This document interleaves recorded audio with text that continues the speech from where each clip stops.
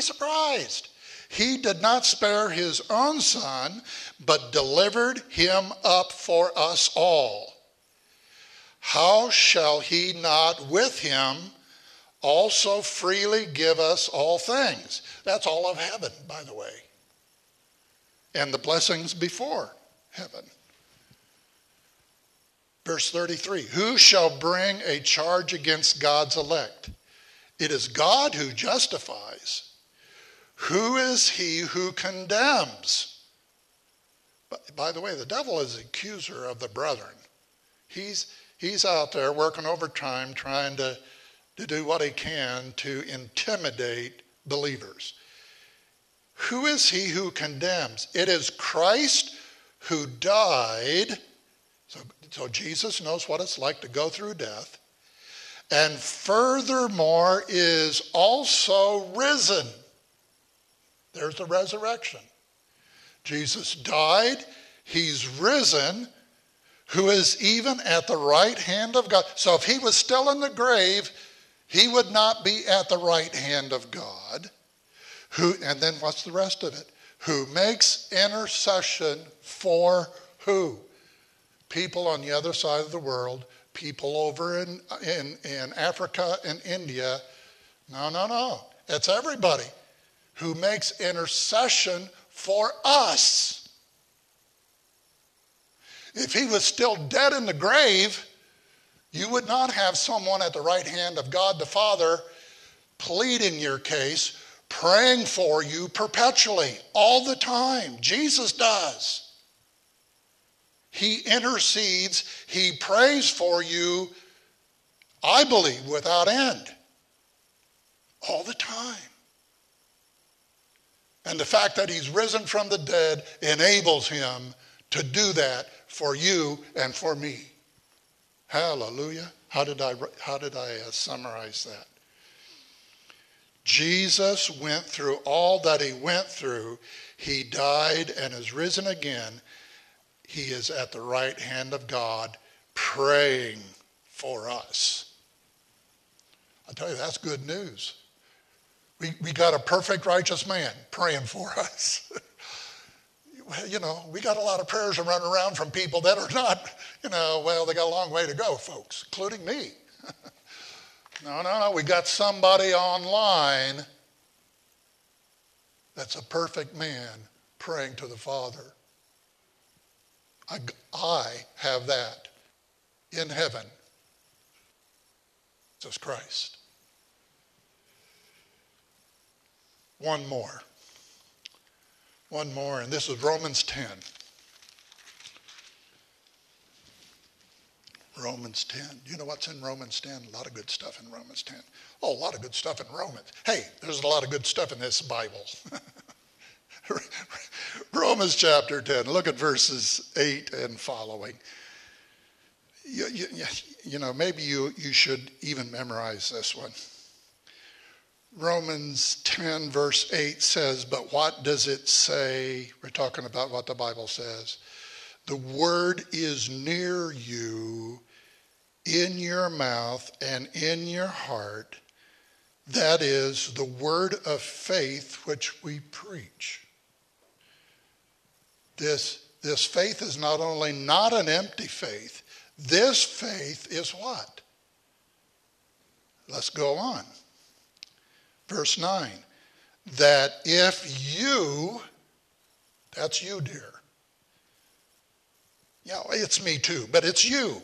If you confess with your mouth the Lord Jesus, that Jesus rightfully is Lord, and more importantly, that he is your Lord. If you confess that. And believe in your heart what? No, not just that he's Lord. If you believe in your heart that God raised him from the dead. Okay, so I need to talk to my heart. Hey, heart, you listening? Heart, you listening? Do you believe, heart, that Jesus was raised by God from the dead? Heart, do you believe that? I don't know what your heart does. But you know what my heart does? Yeah, you'd think I was a crazy man if I really expressed it. Yes, I believe. Because that belief that Jesus is raised from the dead is the power of salvation. And you cannot confess that Jesus is Lord, and you cannot believe in your heart that God raised him from the dead and not be saved. How did I put it? Believing that Jesus is risen from the dead carries with it the power of salvation. There is no salvation apart from the resurrection. I want to tell you about somebody, in closing, I want to tell you about somebody that died. Somebody that died. How many, should I ask that? How many of you at one time or another ever saw the movie The Wizard of Oz? Anybody here never see Wizard of Oz? Anybody? David, you never saw The Wizard. Okay. You are clueless. All the rest of these people should have some idea. But you might catch the drift of it. All right. So this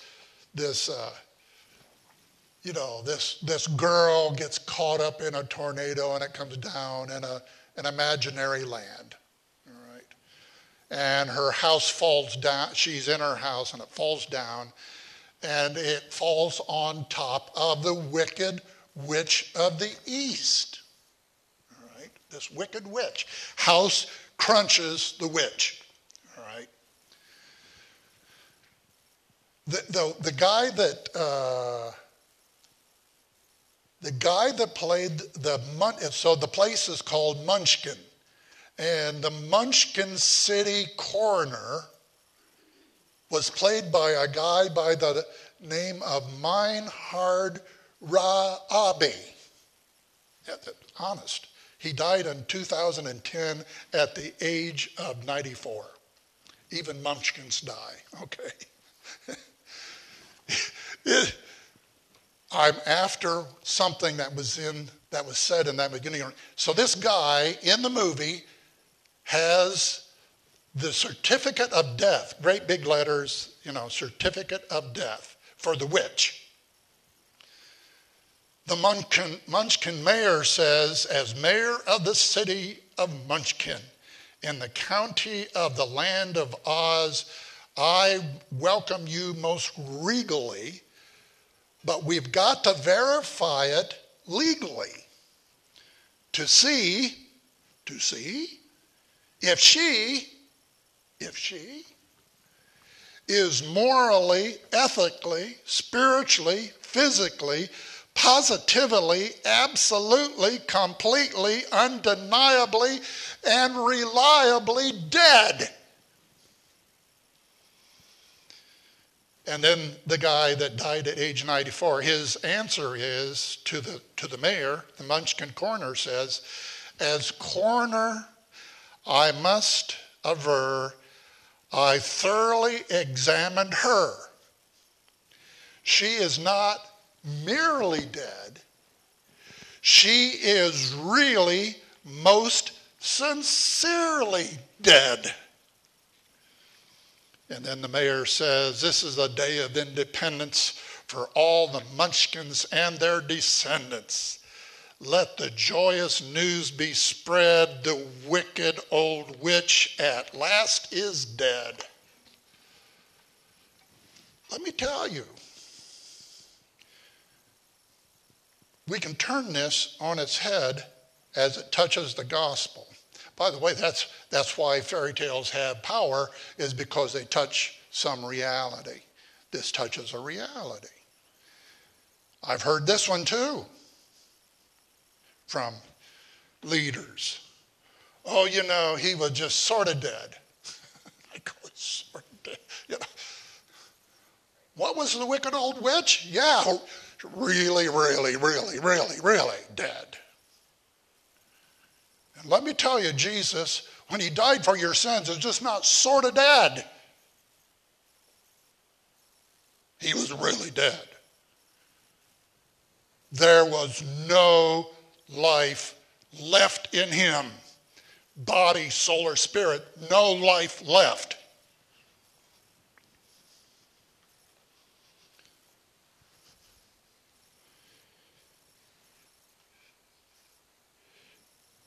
So here's how you turn it on its ear.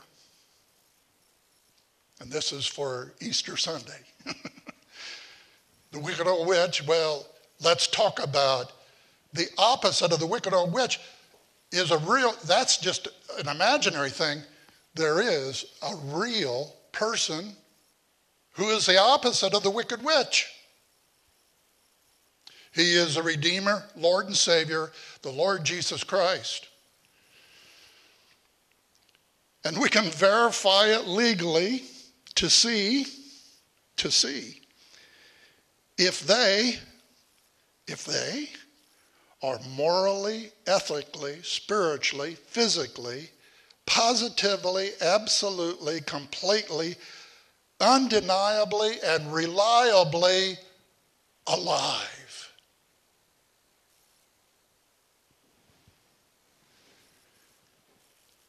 And they are not merely alive, just sort of alive, but they are really most sincerely alive. And this is true because new life in the Lord Jesus brings to all. Let me say it again. I'm saying it not quite right. This is true because of the new life Jesus brings to all who give him room. If you choose to give him room and say, Lord, I can't save myself. There's no one around on the face of this earth that can save me. Only you can save me. And you invite him into your life to be Lord of your life, to be your Savior. When he comes inside, he does not leave his life or his salvation outside. And the life he had when he came out of that tomb is a life that you and I have because of him.